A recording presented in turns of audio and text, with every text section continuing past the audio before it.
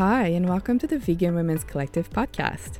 My name is Rachel LaMarche, and I'm the founder of the Vegan Women's Collective, an organization that highlights and supports the activism and entrepreneurship of vegan women through panels, workshops, and this hopefully interesting, engaging, and inspiring podcast. This is my entry into the My Road Podcast 2020 podcasting competition. The thing is, I kind of already have a podcast, right?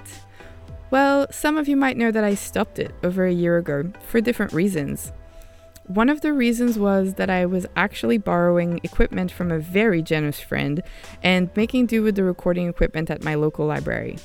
When I had overstayed my welcome and had to give this equipment back, which included some incredible Rode microphones, might I say, I found it too hard to continue.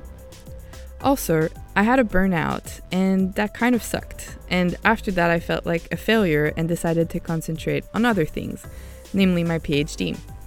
I was planning on investing in equipment and recording a second season of the podcast in early 2020, and then COVID-19 happened.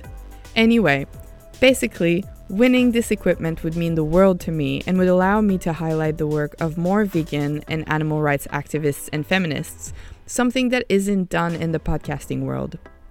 As I mentioned, I happen to be a PhD candidate here in Melbourne, Australia, and I want to read you what I believe to be an incredible quote from one of my favorite vegan sociologists, Dr. Coralie Wren, that highlights why this work is so important.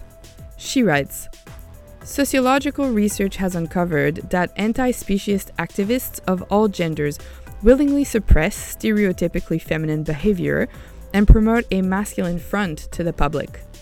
Activists recognized that maleness brings with it a sense of credibility, legitimacy, and authority, which is believed to more effectively solicit attention to the plight of non-human animals."